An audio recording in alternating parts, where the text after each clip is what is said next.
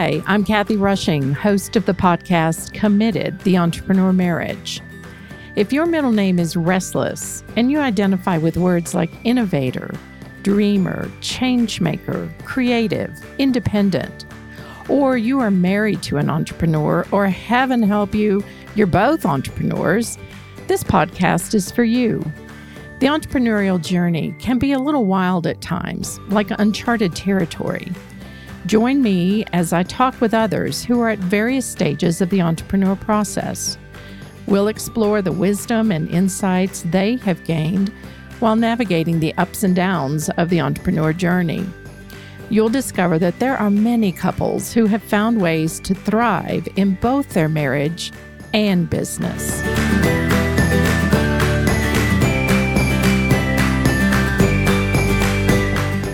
15 years into starting and scaling All's Care, the assisted living company that Mark started in 1997, he was burned out.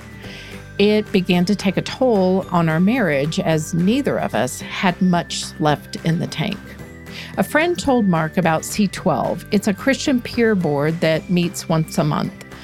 And this group of men, there are women on many of the boards, but this happened to be all men, became the antidote for the loneliness and burnout he was feeling.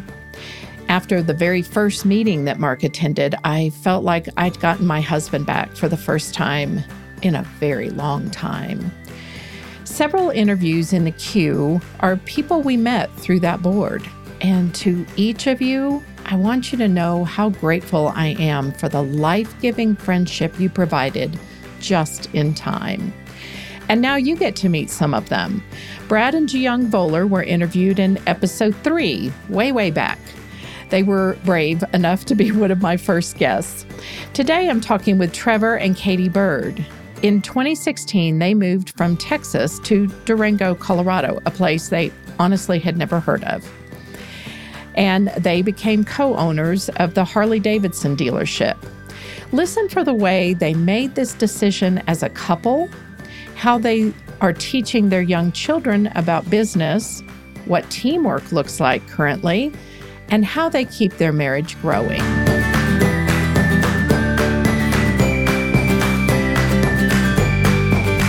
So I'm joined today by Trevor and Catie Bird. Welcome, you guys. Thank you, Catie. Hi, Catie. How are you? Doing great. Doing really good. Thanks for asking. Good. Well, give us, we're going to get a little bit of get to know you time. So tell us where you guys live currently. We currently live in Durango, Colorado. We're in the same state. Yeah. And we both came from New Braunfels. So there you go. Yes, ma'am. How long have you guys been married? We've been married for 12 blissful years. Every second of it. Yes. Yeah. We, I love it. Blissful, perfect. Last November, we got to celebrate our 12-year wedding anniversary. And it was a very, very neat, very magical anniversary that we got to celebrate. So yeah, 12 years. Cool. What did y'all do to celebrate? We were able to have Trevor's dad came up to help us with the kids. And Trevor and I went to the Broadmoor hotel resort up in Colorado Springs. And it was just so beautiful and just so romantic. And it was a great weekend getaway. Horseback riding, hiking, all sorts of great activities, awesome food, and just a really neat place without a doubt. Yeah, we went there for an anniversary a couple years ago in January. So it was off season. The rates were much lower, but half the hotel was also closed. They were doing some renovation, but it is the most amazing historical, and the art that's there. Oh my goodness. Oh yes. It's yes. just amazing. The building and the history and all the things that make up the Broadmoor is just all so interesting and beautiful. And yes, we had a really great time. It was really nice. Yeah. Did y'all go to the zoo? We did not go to the zoo. No, it was pretty cold, and I don't even know if they were open. They still had some things closed because of the pandemic and stuff. Restrictions going on, so not everything was fully open. But I was telling Catie, it'd be awesome to take all of our team to the Broadmoor. Just that level of personalized customer service where they just make you feel like the most important person on that entire piece of property. And, that whole experience, it was great, and definitely something we would love to share with our whole team, and like take everybody up there and let them experience that for a couple of days and kind of see what best in class really was. Yeah, they really are. They are one of the top. I have a brother-in-law that's in the hotel industry for his whole career, and that is their benchmark, Yeah, so how fun. It was great. And you guys have a couple of kids, but I've lost track of how old they are. Yes, we have 2 children. Our oldest is Millie Grace. She is 10, and our son Reese is 8. Okay, yeah. Very good. And so what are your current job descriptions? Well, so about 3.5 years ago, we purchased the Durango Harley-Davidson dealership here in Durango, Colorado. And our current job descriptions, Catie oversees our marketing and our retail side of all the different merchandise and stuff that we sell on the retail side of the shop. And then I'm the acting general manager for the dealership. So the motorcycle sales, F&I, accounting, service, and parts kind of falls under my umbrella. And then marketing, PR, and merchandise and all that, Catie helps lead and oversee.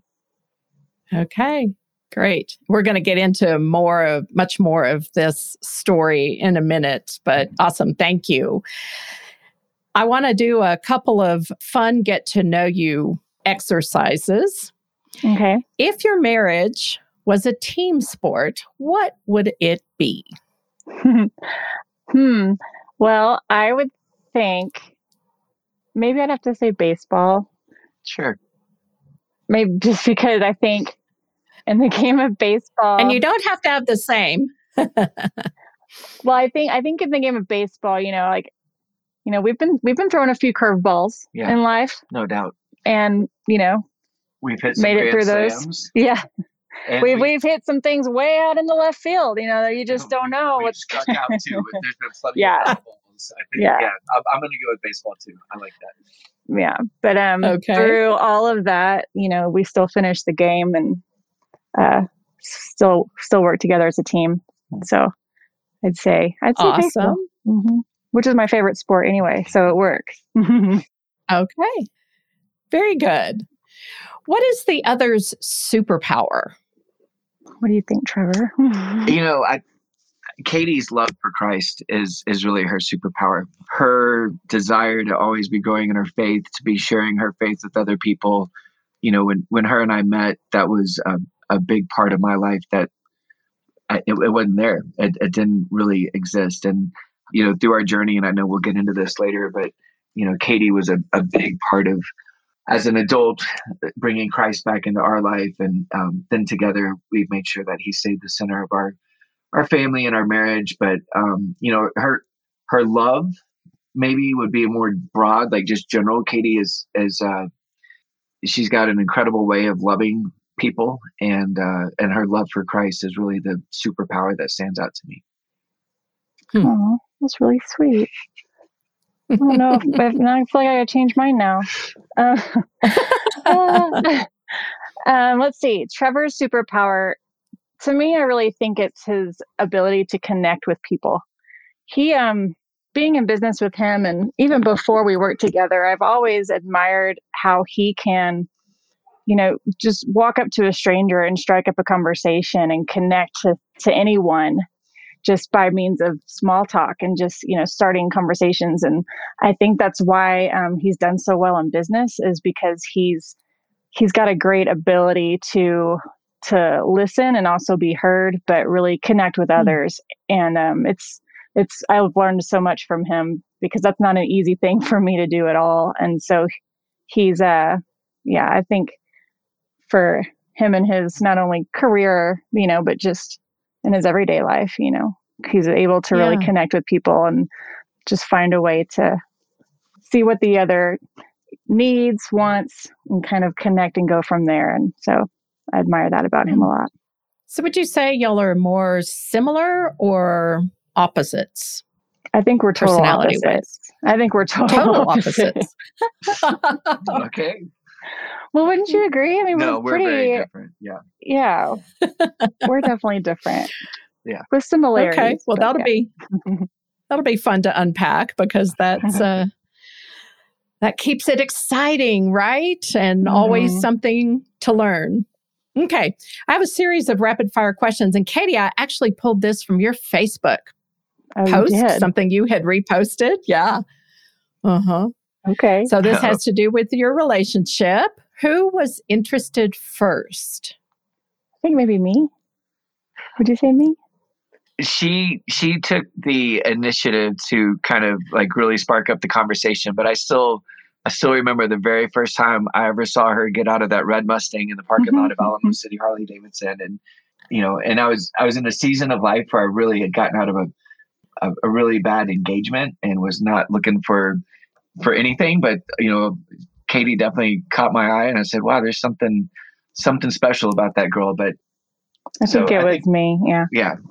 Yeah. I think the attraction was there for both of us, but I think I initiated it. Yep. Go girl. Who's the most sensitive? Trevor. Sure. I'll take that. Trevor. Okay. Who has the worst temper? Maybe me. We both kind of have a temper. My red line is way out there. I've got a lot more. His fuse is longer than mine, so I snap before he does. Once it cracks, the temper, it's bad. But Catie, maybe on a shorter time level. Yes, I'm less patient. Okay. Who's the loudest? Me, probably. Catie. She says in a very soft voice.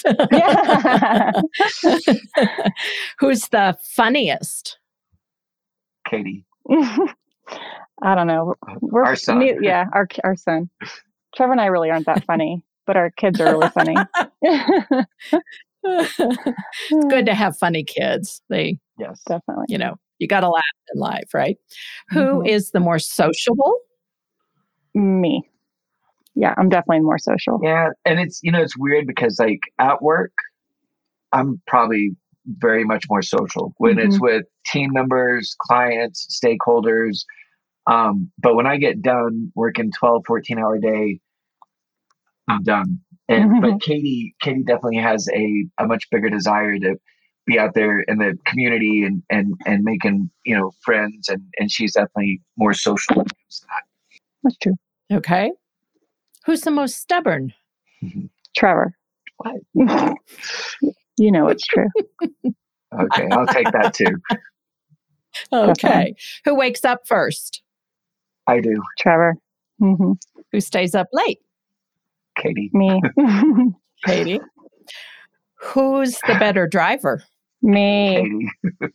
Except on a motorcycle. I can operate a motorcycle better than her, but when it comes to a car, Katie's definitely a better driver. I'll give you that, but yeah, no, he's a terrible driver. Terrible driver.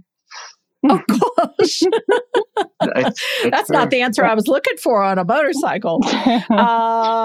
And who's the better cook? Me.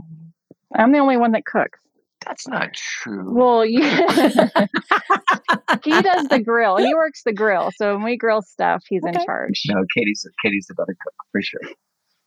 Okay. Which isn't saying much. So yeah. For years, I thought Mark wanted to grill, but it was never really a passion of his. And then we got a big green egg. And because it involved fire, suddenly he loved grilling. And so he became the grill master. Yeah, very good. All right. Well, great. We'll transition now into your story. And I want to hear a little bit more about how you met. So cute little blonde getting out of a red car. Is that how you met? That is how we met. Back, what was it, like 15, it was like in ago? 2004. 2004. I was running a handful of Harley-Davidson dealerships in the San Antonio market. And we also were licensed boxing promoters with the state of Texas. And we were throwing these pretty significant, mass gathering concerts, big concerts and festivals and outdoor events. And we would hire marketing teams. Trevor? Yes.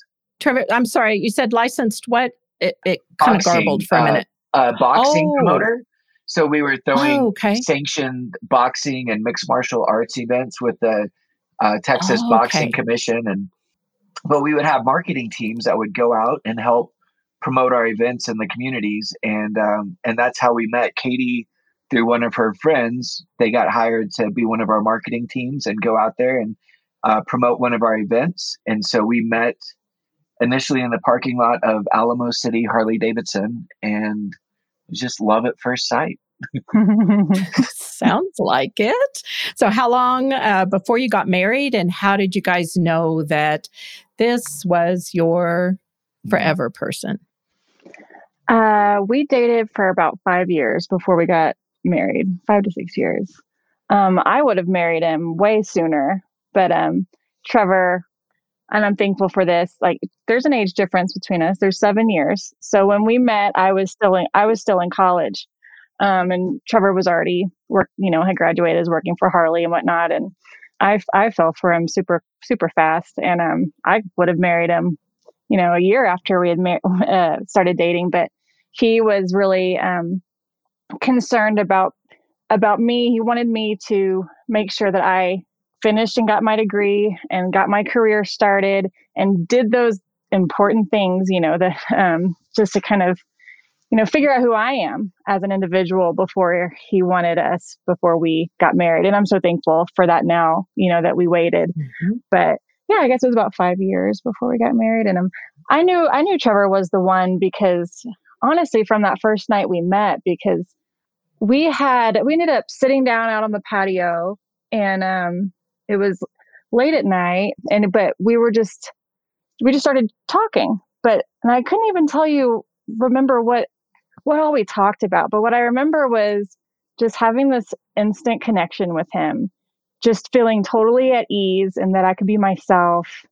And I felt that he was really open and shared things with me, and he was just a really deep soul. And I hadn't met a man like that, in my whole life.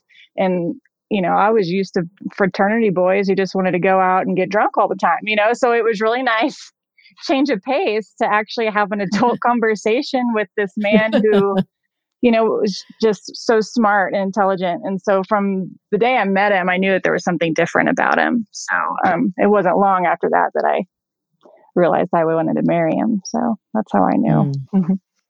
So you knew pretty early on. How about you, Trevor?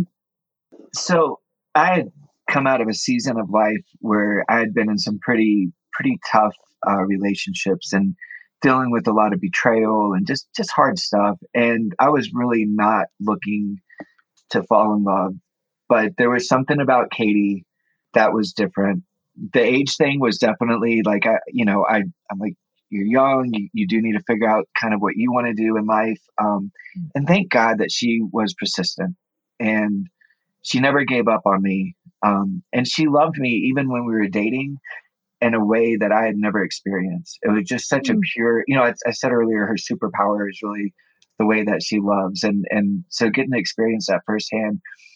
And I remember when I started falling in love with her, I got scared to death and even called, I said, we can't do this anymore. Cause I was really starting to fall for her. And so I called things off and she was like, you know what? I'm not going to keep going back and forth. If you're not interested, I'm going to move on with my life. Well, what does that do to the guy? Right now, all of a sudden it's like, and she did, she moved on. And I realized, like within 24 hours, I was sitting there going, what are you doing? Like, really, like, what are you doing? Am I going to go back out to the, bar scene in San Antonio and find a woman as pure and as loving and just that makes me feel so much joy that I felt with Catie? I had promised her for her 21st birthday to take her to Las Vegas. She had never been before. And so I called, groveling, hey, we'll get, these 2 separate rooms, like blah, blah, blah, but please let me still take you to Vegas for your 21st birthday. And she set some really clear expectations. Like, and in my mind, I was also thinking, man, a free trip to Vegas? And I'll go. Her girlfriends are going after it too. And, Yeah. But it was really, when we were in Vegas, I like just the fact that she agreed to come up there was a big deal. And I could not take my eyes off of her. And there's a lot of shiny distractions in Vegas. And I just knew, I was like, man, I'm like, you don't screw this up. This girl loves you. She's so incredible. And, that trip in Vegas, like that was where I made up my mind that I'm going to marry her one day. And so, yeah. Awesome. Thank you for sharing that.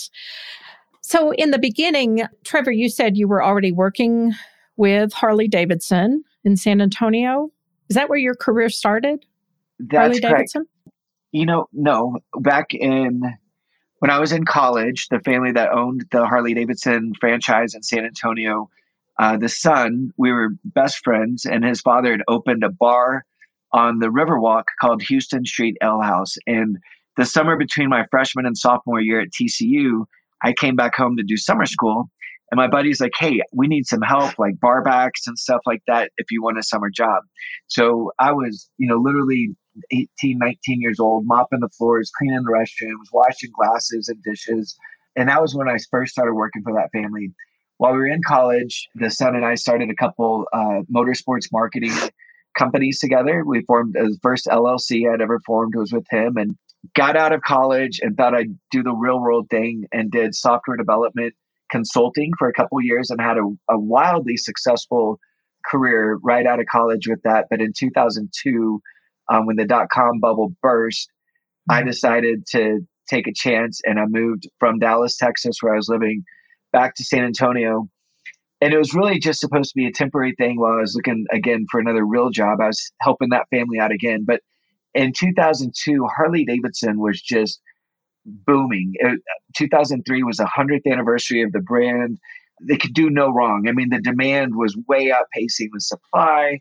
And so it was really neat. I got to grow with that company when I started in November of 2001 is when I started with that family. And we grew from a $12 million company to over a $60 million company from 2001 to 2007. So, being in my 20s and being kind of helping lead this incredible growth, and from one location to 4 locations and from 20 something employees to over 100 employees, it was just an incredible experience. But yeah, this November will be 20 years that I've worked with the Harley-Davidson brand and the Harley-Davidson dealer network. Wow. I didn't realize it had been that long. And so for you, Catie, you graduated college. Mm-hmm.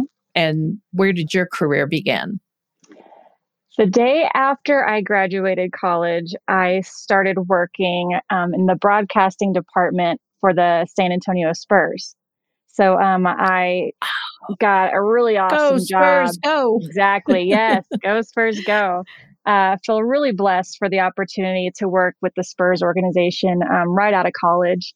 So I worked in broadcasting. I was like a sales assistant, basically, and I helped associate, I guess is the word they used. But I got to help our sales managers in selling corporate sponsorships. So like anytime you go to a basketball game and all the in-arena signage and all the TV and radio spots during the game, that's what we sold and that's what we did. And it was an amazing experience for me to work in that organization because, well, one, it's just cool. I mean, there's a lot of perks that come with getting to work for the Spurs. But more than that, I had some amazing bosses, some leaders that really, really cared about their people. And, one of the things that my VP told me one time, I went to interview for another position within the company. This is like a year or so later. And I knew that I maybe wasn't quite ready for it, but I wanted to go for it anyway. And he interviewed me and he went through the whole process with me. And at the end, he said, Catie, he said, I really value you and I value your work here. And he said, but I don't want to set you up to see you fail. And so he was able to let me down in a way that lifted me up at the same time, which is something I've carried with me throughout the rest of my career. And that's just one small snippet of what it was like to work for that organization. They were really nurturing and, really a lot of the leadership values that Trevor and I use today within our businesses have come from the model of my time at the Spurs and how they approached leadership. So working for the Spurs was by far my biggest learning experience in the workforce. And then I did a small stint working at the scooter store in New Braunfels. I don't think it was even a full year. And then we got pregnant with our daughter, and I stayed home from then on.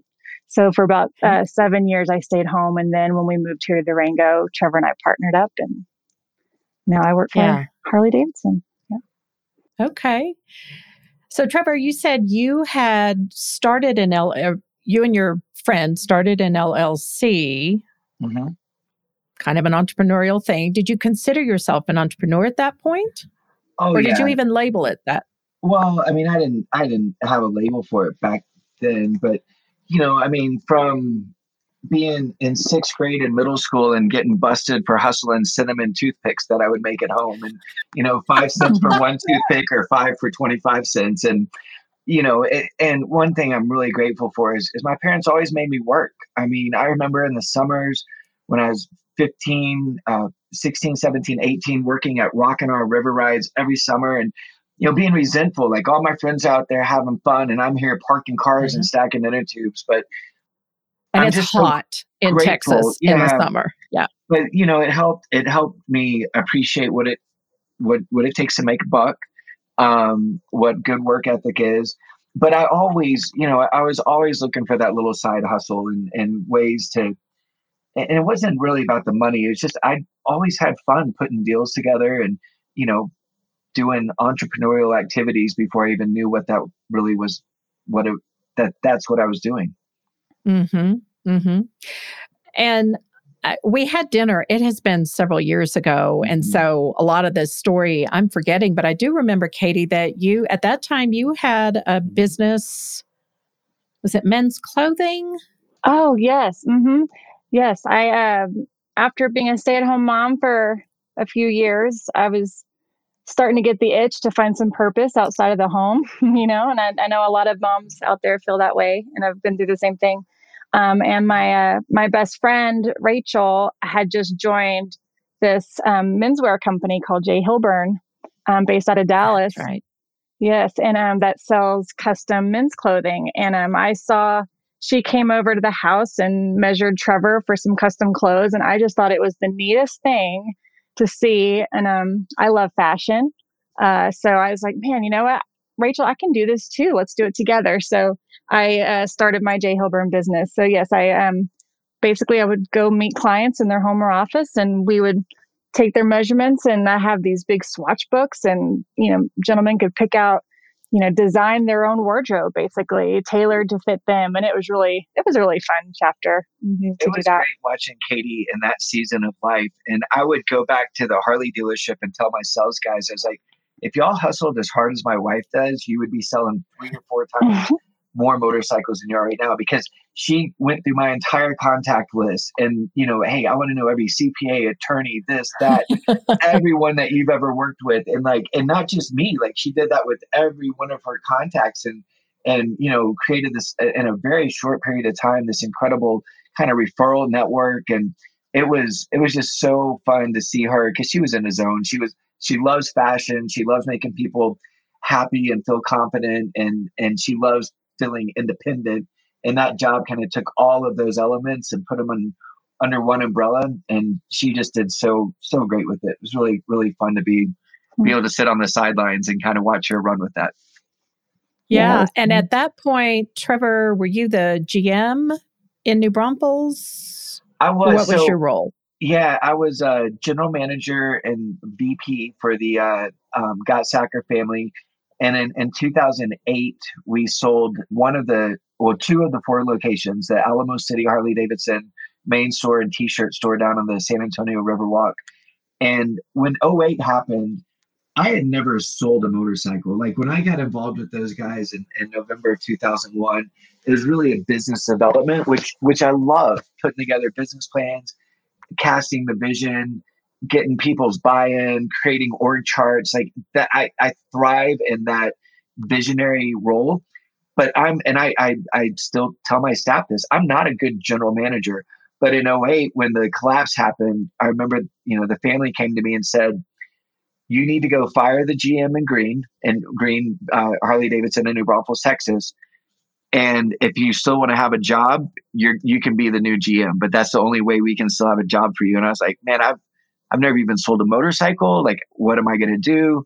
And so it was a really intimidating transition for me, but it's one that I'm so grateful for, because in '08, when I moved into that GM role, and then within about a year or two, I was overseeing both the New Braunfels and the Bernie dealership, which still, even at that time, by 2009, 2010, was $40+ million in top line revenue, and we had close to 100 employees, 40 to 50 per store, and wow, so it was a big job, and one store is a big job. Having two stores an hour apart, it was challenging, to say the least. Yeah. yeah. And were you part of C12 at that, or let me ask it a different way. At what point did you join C12? You and Mark met through C12 quite a few years ago. So I think it was around 2012 or 13. And I was going through a pretty radical transformation in my life, and we could go down an entire rabbit hole about that. But I had decided, our daughter was 2 years old and our son was newborn. And I had decided, that I was powerless over alcohol. It was such a miracle that I never got in trouble. No DWIs, never, got in trouble with the law. But my health and my relationships were both collapsing. And I just had really struggled with alcohol and tried quitting on my own, and never just, I'd get 2-3 months under my belt and then something would happen. And so anyway, it was this really incredible crossroads where I had fallen on my knees in the shower on a Monday morning and just started crying and just said, God, I can't do this anymore. I don't know how to fix this. I'm so tired of fighting this. Will you please take this from me? And a few hours later, I attended, and it was one of the most humbling, and at the time it felt pretty humiliating experiences. But I went into my first AA meeting, and being in small town New Braunfels, of course, half the room in there. And but it was during that time where I just said, God, I need your help. Like, take this from me. That at our church, I attended my first Acts retreat with Saints Peter and Paul. I met Mike Sherrow, who was leading the C12 group back then, joined the C12 group, and then was immediately surrounded by this bond of brothers, of Christian owners. And my first C12 meeting, this guy, Barney Randalls, said, you need to quit your job. I'm like, what? He's like, seriously, you need to quit. You need to go and tell them you're quitting today. And I just thought, who are these people? Like, what does he think? Why does he think he has the right to tell me I should quit my job? And, went into this natural kind of defensive posture, but didn't realize it was really out of love, that the way they were talking to me. And so that was a long answer to your question, but yeah, it was about 2012, 2013 when we really started to get involved in C12 and look at our business from a perspective that these are God's businesses, and we're just lucky enough to be a steward. And the whole purpose of it is to share his love, and just love on your team, love on your customers, run a good, profitable business. And so that's what we did. So back up just a little bit, because now I'm curious. So the guy that said you should quit your job, why was he saying that? Talking about at the Harley-Davidson? Yeah. That's where you were working, right? That was where I was working. And I think out of respect for that whole situation, it was just, I guess the short answer is he knew I wasn't happy. He knew I had kind of reached a point where there's a saying, unequally yoked. And we were definitely, at that time I had become a partner in the businesses. In 2013, I actually became a minority equity partner in both dealerships. And I think it's fair. There's no right, wrong, or, judgment, but we were just very equally unyoked as partners. And so they just, I think they wanted to challenge me. Yep. So different values in the company versus your own values. Okay. That makes sense. And I respect that. We may not need to go any deeper. Yes, ma'am. I am so fascinated by this whole Harley because listeners, you cannot see Trevor and Catie, but they are the most all-American looking couple. I don't know if either of you have tattoos, but they're not visible. No tattoos. No tattoos. We'd always disappoint people that neither one of us. No crazy piercings or anything. No, we're your average Joes. Yeah. So, once upon a time, Harley was this bad boy image, and Peter Fonda, Dennis Hopper came out on their custom Harleys in Easy Rider. But that image has changed dramatically. Yeah. And I remember when our oldest son, Jeremy, was in 5th grade, first day of school, he comes home and he is so excited. Like, he's not usually excited about school. But he came home and told us that it was a real interesting teacher situation. It was a husband and wife that co-taught. And they both owned Harleys, and that was their fun time. They would go ride most weekends. And so he just thought that was so cool. My teachers ride Harleys.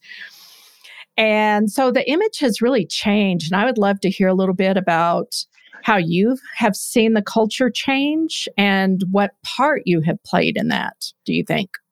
Without a doubt. So, in 2001, I had graduated from TC with a marketing degree in 1999. I had been in the software development and the corporate scene for a couple years. And I'd never ridden a motorcycle. I was 19. I mean, it wouldn't even, the word motorcycle never even came up in my house as a kid. It just, dad's a small town family practice doctor, like not even an option, like not even something to give consideration to. When I was 19 and I rode my first motorcycle, it just went, oh my gosh, this freedom and adventure and independence that these people talk about. Like, even just on my first little lap around a parking lot, I was like, I want to know more about this. But what attracted me even more than the experience was the people. And I remember sitting at Alamo City Harley-Davidson, and the former mayor, Howard Peak, and the county judge, Nelson Wolf, and the Comal County Sheriff at the time, Bob Holder, they were all hanging out with 3 or 4 banditos, which are part of a 1%er outlaw motorcycle club, right? As soon as they step out of that parking lot, those guys are kind of like sworn enemies to each other, law enforcement and judges and outlaw motorcycle guys, right? But inside that dealership, it was all about the motorcycle and that shared experience. And I just was like looking at it, and I can still visually see that moment going, how amazing is this that, and it's more than just a motorcycle. It's the brand, it's the lifestyle, but that this Harley-Davidson motorcycle, it doesn't matter if you're the CEO of a billion-dollar company or if you're the janitor. It doesn't matter if you're the local sheriff or judge or if you're an outlaw motorcycle guy. It was just like the great equalizer. Everybody was treated with respect. Everybody was treated, as long as you're being cool and being respectful, it was shown back to the other people. And so it's just, before Facebook, before Twitter, it was this incredible social network of people from all different backgrounds and walks of life, and just so diverse, with this common love of freedom, adventure, and independence, which that Harley-Davidson motorcycle represents. And I'd like to add to that, me and myself, I didn't grow up in a motorcycle family. I was actually, my mother forbid me and my little sister, from ever riding a motorcycle, which it's funny now. It's like the running joke because my sister also married a Harley guy who runs a dealership up north. So, so we're both married to motorcycle guys. I know it's all in the family now, but what I love about the motorcycle community is, and I've come to learn this, is because, most people do look at motorcyclists and, and think that, oh, they're the big bad bikers, because they wear black and they have tattoos or long beards or this or that. And, first lesson I learned was you just cannot judge a book by its cover, because the people that ride motorcycles and Harley-Davidsons, they are some of the most loving, most charitable, giving souls I have ever met in my entire life. And I'm more scared of the normal people walking down the street, downtown Durango than I am with these big bad bikers that walk in and out of our shop every day. And it's true. It's true because they're also really big protectors. And I know that I feel extremely safe with my children running around in that shop all the time.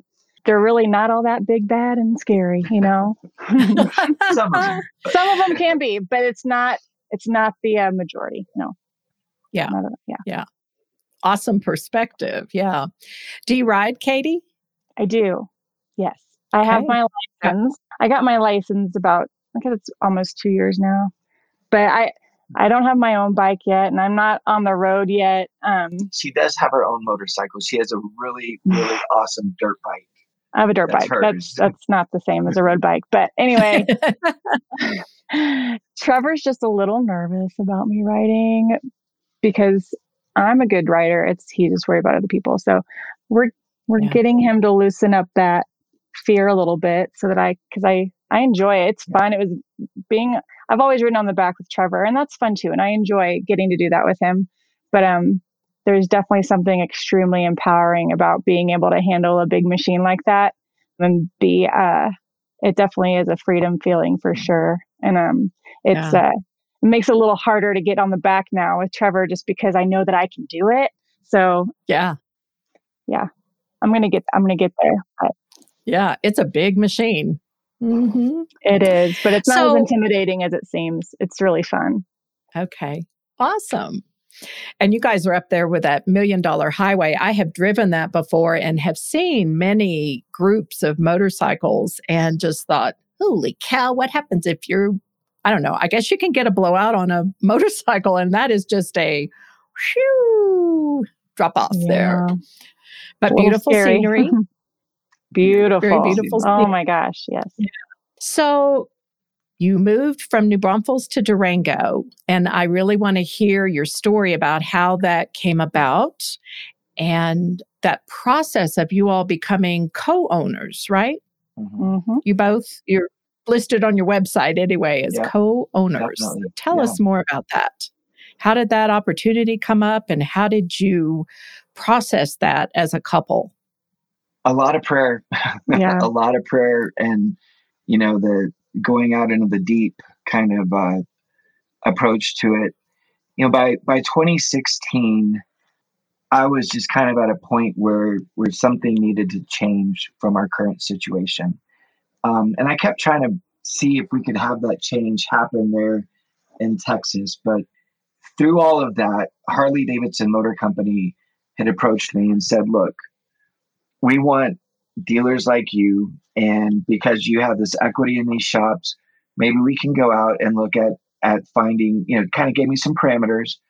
And Catie and I, we had never heard this, had never even True heard story of Durango, Colorado. No idea where Durango was. Never heard of it. Grew up going to Steamboat idea. Springs, Colorado my entire life. Complete opposite side of Colorado. Yeah. But had never been to Durango. And a good friend. Durango's in the very, very southwest corner for those that may not be up on your geography. Right there in the four corners where New Mexico, Utah, Arizona, and Colorado all connect. And so I got a friend, phone call from a good friend, and he said, "Hey, this is kind of really confidential, but the dealership in Durango is listed for sale, and I think it would be a great fit." And so December 6th of 2016, Catie and I book our first flight to Durango, and we're staying at the Strader Hotel, which is this historic, just really neat hotel right downtown Main Street. And we didn't realize that it was called Noel Night, which only happens one night a year, but it's where all of the merchants, they all put up their displays outside on Main Street, and there's Santa Claus on a stagecoach, Christmas lights, riding up and down, and there's a nice little snow, and it's just it definitely set the scene. Yeah, it was a magical evening in Durango. And we went and met with the owners, and it was really interesting because it was the first time we met with the current owners, and they were getting into their early 70s and run a really successful business, and they were just looking to retire. Right? They had a good business, a great foundation that they had created, but they wanted to retire. And I just remember the wife, we met top secret. We met at the dealership that night. And the wife said, as we were walking out, she said, I don't know what God has planned for you too, but I'm definitely going to be praying that whatever it is, he just helps you find it, with clarity and understanding. And so, So kind. She told me, she's like, Catie, she's like, I really feel like, I feel like this is it. She felt like we were the people they were looking for to take over their shop. And I thought that was super sweet. But in the back of my head, like Trevor and I had kind of already made the decision, like, oh, this dealership's too small for us. Like we're used to, selling hundreds and hundreds of bikes. And yeah, we were selling 1,600 bikes a year between the two shops in Texas. This shop was not even doing 150 bikes in a full year. So it was, from a size perspective, it did make sense. It did make sense. And so we had kind of come on this trip with the kind of just thinking like, oh, this will just be a great getaway for the two of us. We'll get to go and spend the weekend in Durango and we'll go check out this shop, okay, but it's not for us. Right. So when she said that to me, I was just like, wow, it's like, that's a pretty powerful statement. Right. And I'm going to jump in from now at this point. But so Trevor and I, we leave the dealership, we get in the car and we go off to dinner. And we go and we sit in this awesome little restaurant here in downtown Durango called the Orr House. If you ever come to visit, you need to go there. Best steak you'll ever have. Anyway, we were sitting at the Orr House having dinner, and I've got my glass of wine, and we're just enjoying the evening. And Trevor looks at me and he says, Catie, I really feel like this is where God's calling us. I just have a feeling. I think God is calling us here. And I immediately just burst into tears. And I was like, wait, you're kidding, right? Like, no, we already said this was not where we're supposed to be. This wasn't, right for us. Like, then my mind just starts tumbling, like, so you want to take me out of Texas? I never thought I would leave Texas, and my family's in Texas. What's happening? I just panic mode, right? Fast forward, we decided that we would pray about it. We would pray about it, and, we don't have to decide right now. Let's pray about it and see what comes of it. So fast forward a couple deep weeks. Breath. Exactly. Actually, I don't know if it was a full few weeks. I think it may have even been just like 1 week. We get back and I had a pretty huge God moment that made me instantly change my mind. God often talks to me through music. And there are actually a lot of other signs that led up to this point, but we don't have enough time for all of that. But we might have to do another episode.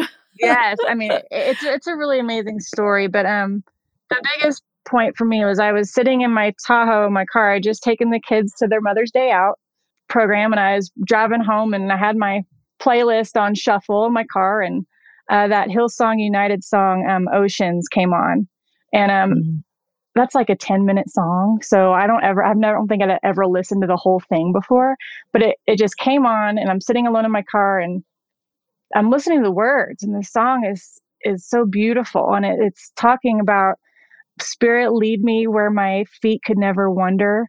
Take me deeper than I could have, than I could ever go. I trust that you're leading me where I should be, kind of thing. And of course, now I can't think of all the lyrics on my top of my head, but it's just the most beautiful song about trusting in God and where he's leading you, keeping your eyes above the waves, which it's referencing my favorite Bible story, where Peter's walking on the water towards Jesus and he falls and all he says is, Jesus, help me. And he does. And anyway, it was just, I get chills talking about it. But then I'm sitting there and I'm just crying in my car, and I'm crying. And because I'm just thinking like, wow, God is like being so clear to me right now. Like, I just need to let it go. He is the one in control. He's obviously wants us to go to Durango. And so from that moment on, I never questioned it. And Trevor came home from work and I said, Trevor, we got to go to Durango. That's where we got to go. And then I had changed my mind. Yeah. And I'm like, it's getting way too real. I mean, we had to go out there and for the real estate transaction, raise a lot of money. We don't have any partners, but we definitely have investors. And it started, and I was just like, I can't do this. I can't do this. This is too much. And Catie was like, no, we're not changing course. And so like God often speaks to me through my wife. So it just, I knew like, all right, there is no turning back, and we're going to have faith. And there's so much more. Like the LLC that owns Durango Harley-Davidson is Ash Motorsports. It was on Ash Wednesday. Catie had come home and she had the ashes on her forehead. We both go to the Catholic church, and we had to come up with a name that day for the LLC. Like we'd run out of time. And so we were thinking with C12 and like, this being a company that we want to, and I've got our purpose and vision statements I can share with you, but we wanted to honor God through this company. And so for us, the ash was always serving him, with him being Christ. And so it's been really neat to watch the more that we just gave God back his company and said, just work through us. And, the last 3.5 years, it has been just amazing. The stories and the experiences and the blessings and the success of the business. I mean, it's been an incredible journey. Oh my gosh, that is a wonderful story. What's a high and what's a low point since you've taken over the dealership? Let's see. Well, for myself, I would say the high for me is the opportunity to get to work side by side with Trevor. We weren't sure how that was going to go at first, but we actually complement each other really well in the workplace, and very respectful of each other's roles and lift each other up that way. So I'd say that's been the biggest high for me, is that the opportunity to work next to him and learn so much from him through all of it. The low, I think, would definitely be it's been difficult being far away from my family and all of our friends back home in Texas. We really created a really amazing community of friends in New Braunfels, and my family were all super close. I've never lived more than like 2.5 hours away from my mom and dad. So, going from having a huge network of family and friends to lean on to not knowing anybody, that was definitely really hard.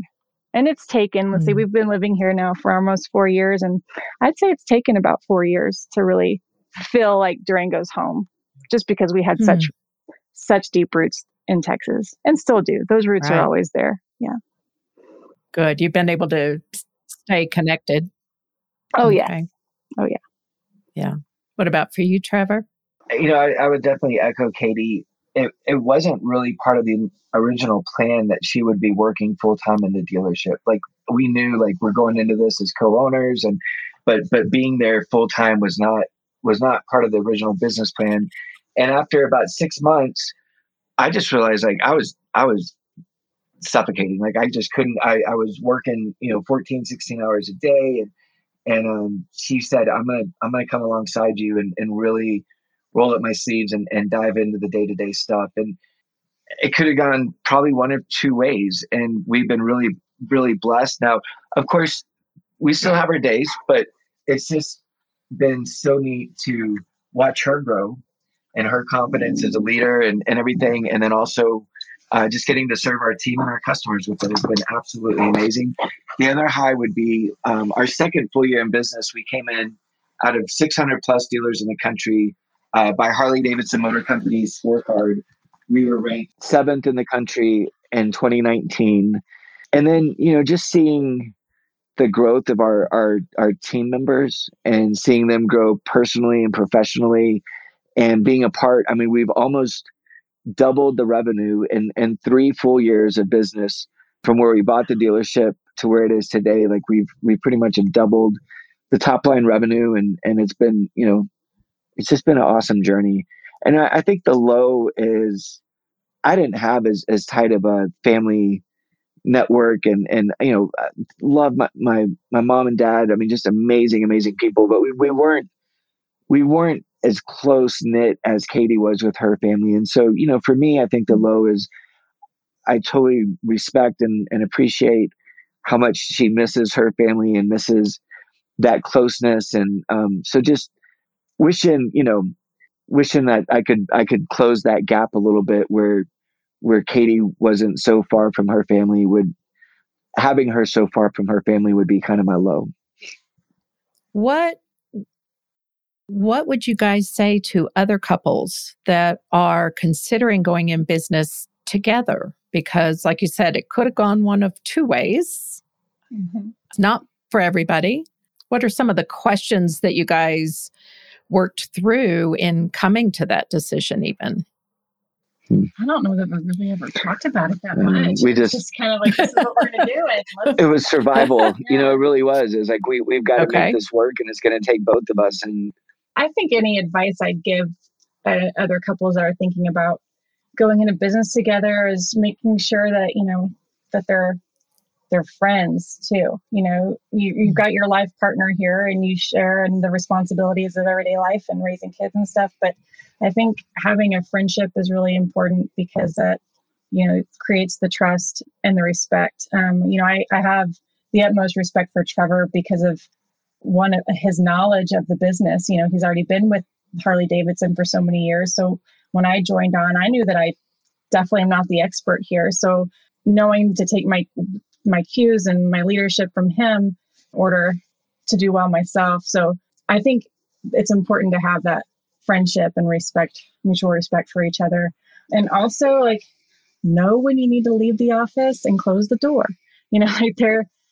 Trevor and I, there are definitely days where one of us is not in the best mood and there might be some high level things, drama going on or whatever. And I just know to stay out of his office on those days, So whatever we got to discuss will happen later. We try to really separate work and home as much as we can, except at 3:00 when the kids get out of school and they usually end up coming back to work with me. And then it's a big family affair all the way around, But yeah, no, I agree with everything she said. And, having boundaries, I think that's important, that, and it's impossible to keep it from crossing over. But, when you're at home trying to focus on home and the marriage and the kids and that, and not always bringing work home with you or even bringing your home life to work, and trying to keep those a little bit separate. And there, again, there's no perfect equation for that. But, one thing is, make sure you know each other. Catie and I, we had been through some rough times in our marriage before we moved up here. And we had a few years of really kind of working things out and really getting to know who we were deep down without all the stuff on the surface. And, having that friendship that Catie mentioned, understanding each other's boundaries, and just even the level of respect. I mean, it blows me away. Catie comes to every one of our meetings. We have a weekly owners meeting, and she comes with an agenda. I'm trying to tell the rest of my managers, I'm like, why can't y'all? She's the one person that doesn't have to come with an agenda, but she comes prepared and is always really respectful of our time. And we've even got a big note on our 2021 meeting agenda template that says work not home, or something, that our work not personal, to make sure when we're talking about work. And it always happens. I always bring something in about, what about the kids' ski class this weekend? But and the reason for that is I'm the one that made that rule because I'm not there full time like Trevor is 9 to 5 every day. I'm there from about 8 to 2:30. Because when the kids get out of school, that's when we go do all the kids stuff, the soccer practice, ski team, all that stuff. So the hours that I'm in the office are so crucial. So I try to not talk about home stuff unless it's really, something pressing and important. But I need to focus on work while I'm there so that I don't fall behind. And so, and the agenda thing, I'm just a type A person, so I can't help that. But he's respectful of that, and he understands that, and he's also a super great helper with the kids and everything outside of work too. And I think that's that's an important thing to say as well. If you're a husband and wife and you're gonna work together, you need to share the responsibilities outside of work too. Yeah. Whereas when I was staying at home with my kids, I cooked dinner, I cleaned the kitchen, I took care of those home responsibilities. And Trevor helped, but it was mostly me. But now, we really are a team. So if I cook dinner, he cleans the dishes. Mm-hmm. We both share the laundry and we do all of that. And I can't tell you what that's done. My love language is acts of service. So when he does those things for me, it's just a huge, it's so wonderful. Yeah. Yeah. So it sounds like you guys learn to pivot in a lot of different ways. And, some couples, they get very fixed in their roles. Like, you have to do this and I have to do this. And I think it shows some depth and flexibility in your relationship to be able to shift. There was a time when Mark had gone back to school and we literally kind of flipped roles. He would cook dinner. That was a little scary because he really didn't cook a lot at the time. I remember he made something one night and I was like, it's good, honey. It tastes a little salty. Or maybe it was missing salt, one or the other. He was like, yeah, well, I had a Hannah on my hip and I was talking to mom and I was cooking and I was like, I just realized that, as women, I don't know, we just seem to be a little more able to multitask. And, but we did. And I think it gave us both an appreciation of the whole picture of what it takes to run a family. Somebody has to bring in money. Somebody has to do laundry. Somebody has to cook. Somebody has to clean. Somebody has to pick up the kids. But it doesn't have to be the same person all the time. And it really does feel so empowering, doesn't it, to be that team? Absolutely. Yeah. When Catie and I were going through marriage, like pre-marriage counseling and stuff, and, I forgot who said it, but somebody said, it's none of this 50-50 stuff. Like you're either 100% and 100% or not at all. And like that really, Catie and I mean, and there's seasons, there's seasons of life where I'm running on empty and I just can barely go anymore and have these challenges. And she's always there to pick me up and lift me up. And then, it flips. And then there's times where she needs me to step it up a little bit more and chip in and help out and support a little bit more. But I've never felt anything less than 100% from her. And I always try to make sure I'm giving her 100% of myself back. Yeah. Yeah. And I think that was a big kind of aha moment for both of us was hearing that. And I think it was Raylyn that told us that maybe. Yeah. Our business coach back home, she, I think she's the one that said that, marriage is not a give and take 50-50, each person has to give 100 and 100. So that's something that we frequently fall back on that statement. Yeah. Yeah. So you had a business coach that talked to you about marriage also? She kind of covered all the boundaries. Yeah, we had she came in under the guise of a business coach, but she was actually a chaplain. But did amazing professional development, personal development. Yep. So great. When did you guys start working with a coach? Man, when did I start working with her? Probably in 2006 or 7. Okay. And what prompted you to do that? The father that was the owner of the dealerships at the time, there's a lady named Sally who he knew. Sally worked at Picante, the little hot sauce company. And Sally went off and started Sally's Salsa, which was being sold in every HEB across the state of Texas. And Hal, the boss, said, how did you go from working on the line at Picante to now you've got this wildly successful salsa company? And she said, because of my business coach.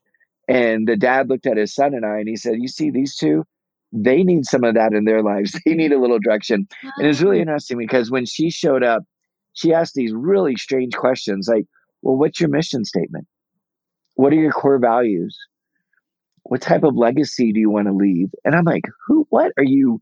A totally foreign language. I'm like, what the heck are you talking about? Like, our mission is to make money and have fun. Like, that was all that legacy. Like, we're living for the moment. And Raylyn had such a tremendous impact on that pivoting that she just brought this perspective to life of, having a vision and a purpose and a mission and values. And then taking that with what Catie had learned at the San Antonio Spurs of a value-based leadership approach to running the business. And all of those components kind of came in together to really form us to the type of leaders and owners that we are today. That is really cool. Such great mentors. You mentioned some challenging marriage times, and we don't have to get into specifics, but part of the reason that I started this podcast is, especially in the entrepreneurial world, and you look at what you all left, a lot of security, family, friends, to go to something that though you felt strongly led to do, it was still scary. And you had to put both feet in the same boat if it was going to float, right? So there are challenges. And I just see so many couples that when hard times come, they're just flabbergasted or scared, or they think there's something wrong with them. So I would like to hear a little bit about what are some things that you all have done when you've hit those hard times? What are some things you've done to strengthen your marriage and get through those hard times?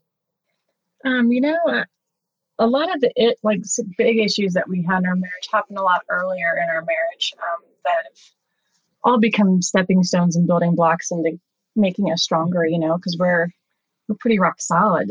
We still have our lows, but not like back then. But back then, I think what really helped in a lot of ways was we weren't afraid to go and see a counselor.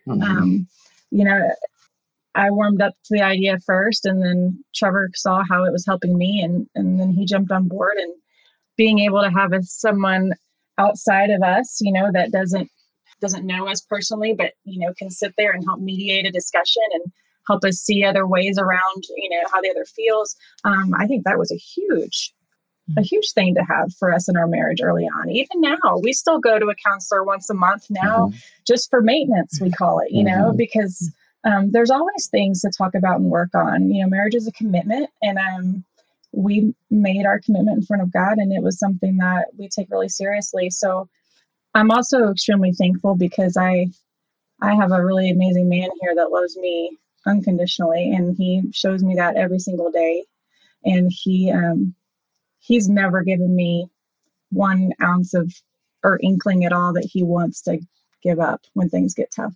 If anything, he's the rock that keeps us together. So I thank God every day for him. But I don't know, I guess, counseling and being able to communicate, and it's not always easy. We both struggle with communication. That's something we work on a lot, but that's so important.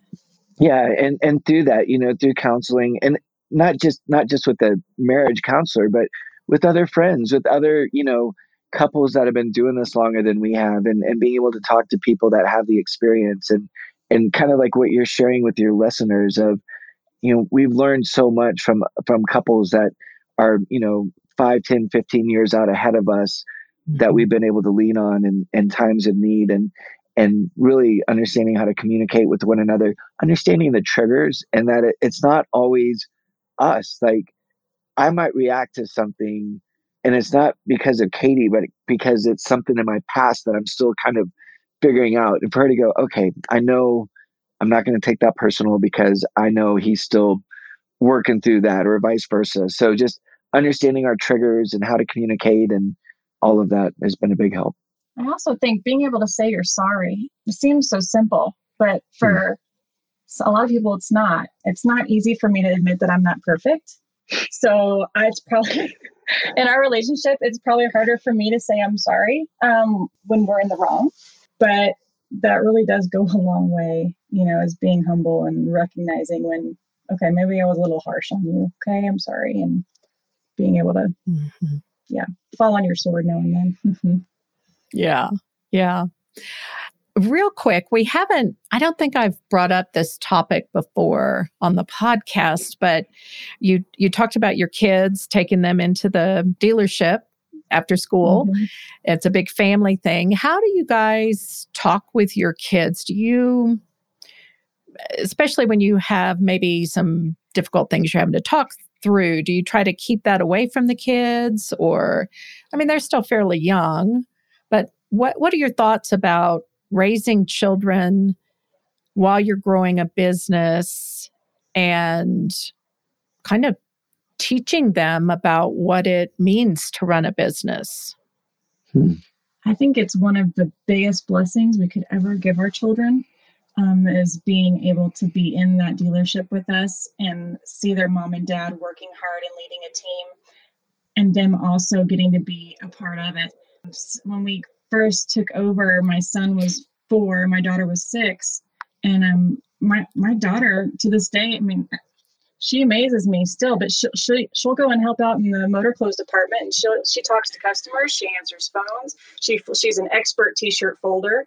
She shows up at our weekly staff meetings in the summertime, and we start the staff meeting off. We open in a prayer, And then we do values and action. So our core values of teamwork, integrity, passion, and service, we open it up to the team and go, hey, is there anybody that deserves a shout out for values and action? And our little 10-year-old daughter will go, I'd like to recognize McKenna because she just did an incredible job helping this customer the other day. And she really showed a lot of passion and teamwork. And I'm just going, yeah, what? Like, wow. Like that is so cool. Yeah, it's amazing to see her just feel so comfortable in that environment and feeling like it's home, because it is. It's like, if we're not at home, they're either at school or they're at the shop with us. And so it really is a family run business, and every person in that dealership that works with us, part of the extended family. The extended family, and they feel like Millie and Reese are their kids too. So, our kids, they've been immersed in it since day one. We try not to, we try not to have money conversations with them, or things that are just beyond their understanding yet. But when it comes to leadership and hard work, we absolutely let them see it, and we encourage them to do it. They'll come up with business plans, or we'll even have like little interviews with them every once in a while if there's different things they want to do around the shop. Yeah, our daughter, for several years during the Labor Day weekend, we host a huge, it's called the Four Corners Motorcycle Rally, and our daughter's been running a lemonade stand every weekend for the last 3 years now. And one night we got home and I needed change for the babysitter. And I'm like, all I've got is 100. Emily goes, oh, Dad, I've got change for that. And I said, what do you mean you have change for that? We went back. She had $400 that she had saved from running her lemonade stand. So we went and we opened up her first kid's savings account for her. And it's just been so neat to watch her, understand the value of earning $1. And with the lemonade stands, like, they have to pay rent. They have to donate 10% back to the church. She on her own picks a charity to donate all of her tips to. They have to pay for any help. They have to pay for the cost of goods.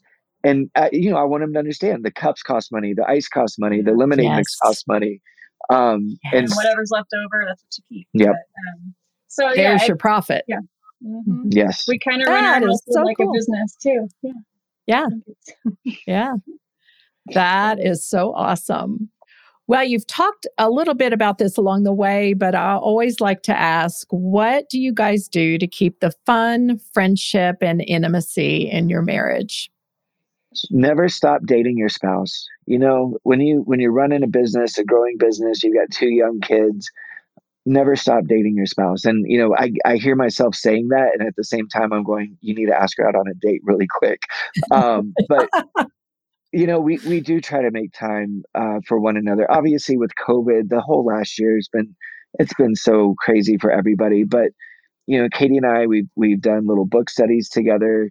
We've been trying to take walks together more often. We try, and we're not perfect, but to set aside 20 minutes of intentional time where there's no screens, no kids, where we can just talk about the day. And sometimes it's weird and it's a little awkward and clunky to get started. You're like sitting there going, okay. But all of a sudden you find yourself 20 minutes later and you're just, oh my gosh, and don't forget about this and that.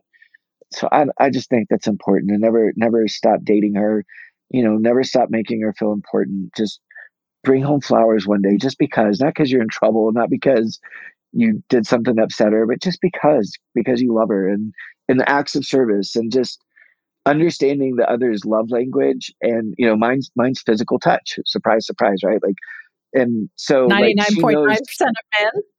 I know, but she knows something as little as walking up to me and just kind of putting her hand on my back, or a couple extra seconds when she hugs me when I get home. Like, those things just have this incredible impact that I'm learning. Like, I desire that. I need that, where she needs acts of service and quality time. And so, understanding how the other one works and how you can talk to them in their own love language, I think is important.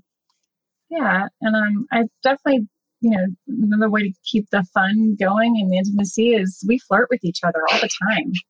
I mean, like, especially at work. I mean, or I guess it could be supposed to be like inappropriate to do that at work, right? But we Like, I'll lock eyes with him across the showroom floor and give him a little wink, and he just smiles and like, we'll just go on about our day. But those little things, I think are really fun, is being able to, have fun in whatever atmosphere we're in. So it amazes me, 12 years, I remember when we got engaged, and you always have the naysayers. Oh my gosh, like, your life's going to come to an end, and forget about any intimacy in your relationship after you get married. And I feel so sorry for people that experience that, because 12 years later, and it's not always easy. I mean, there's definitely ups and downs and challenges, but when you look overall in the last 12 years, I still just can't believe how much more I fall in love with this woman every day, like every day, even in the bad days. Like, it just blows my mind that I can continue to fall deeper and deeper in love with her, and on every level, every level, the spiritual level, growing in our faith, and, just as friends, the intimacy, all of it. Like, it's amazing. That's so great. Catie, I was reading up on your Facebook post. I do a little checking around, just what's something that catches my eye, just to get to know people a little bit more before we do these interviews. And I found a really great quote, and I want to just close us out with this because I thought your words were so perfect. But it was a picture, you guys had been out on a ride, I guess, and you said, "You are my home and my adventure all at once." And I love that. I may be stealing that. I will credit it to Catie Bird, but I love it. So we'll just leave it there and wish you many more adventures. Thank you guys so much. Thank you, Catie. Thank you, Catie. It's a real blessing. We really appreciate it.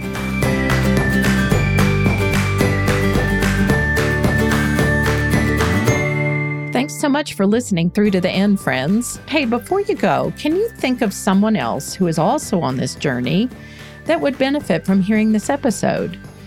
Sharing an episode and especially giving a rating and review really helps others find the podcast. So thank you in advance for doing that.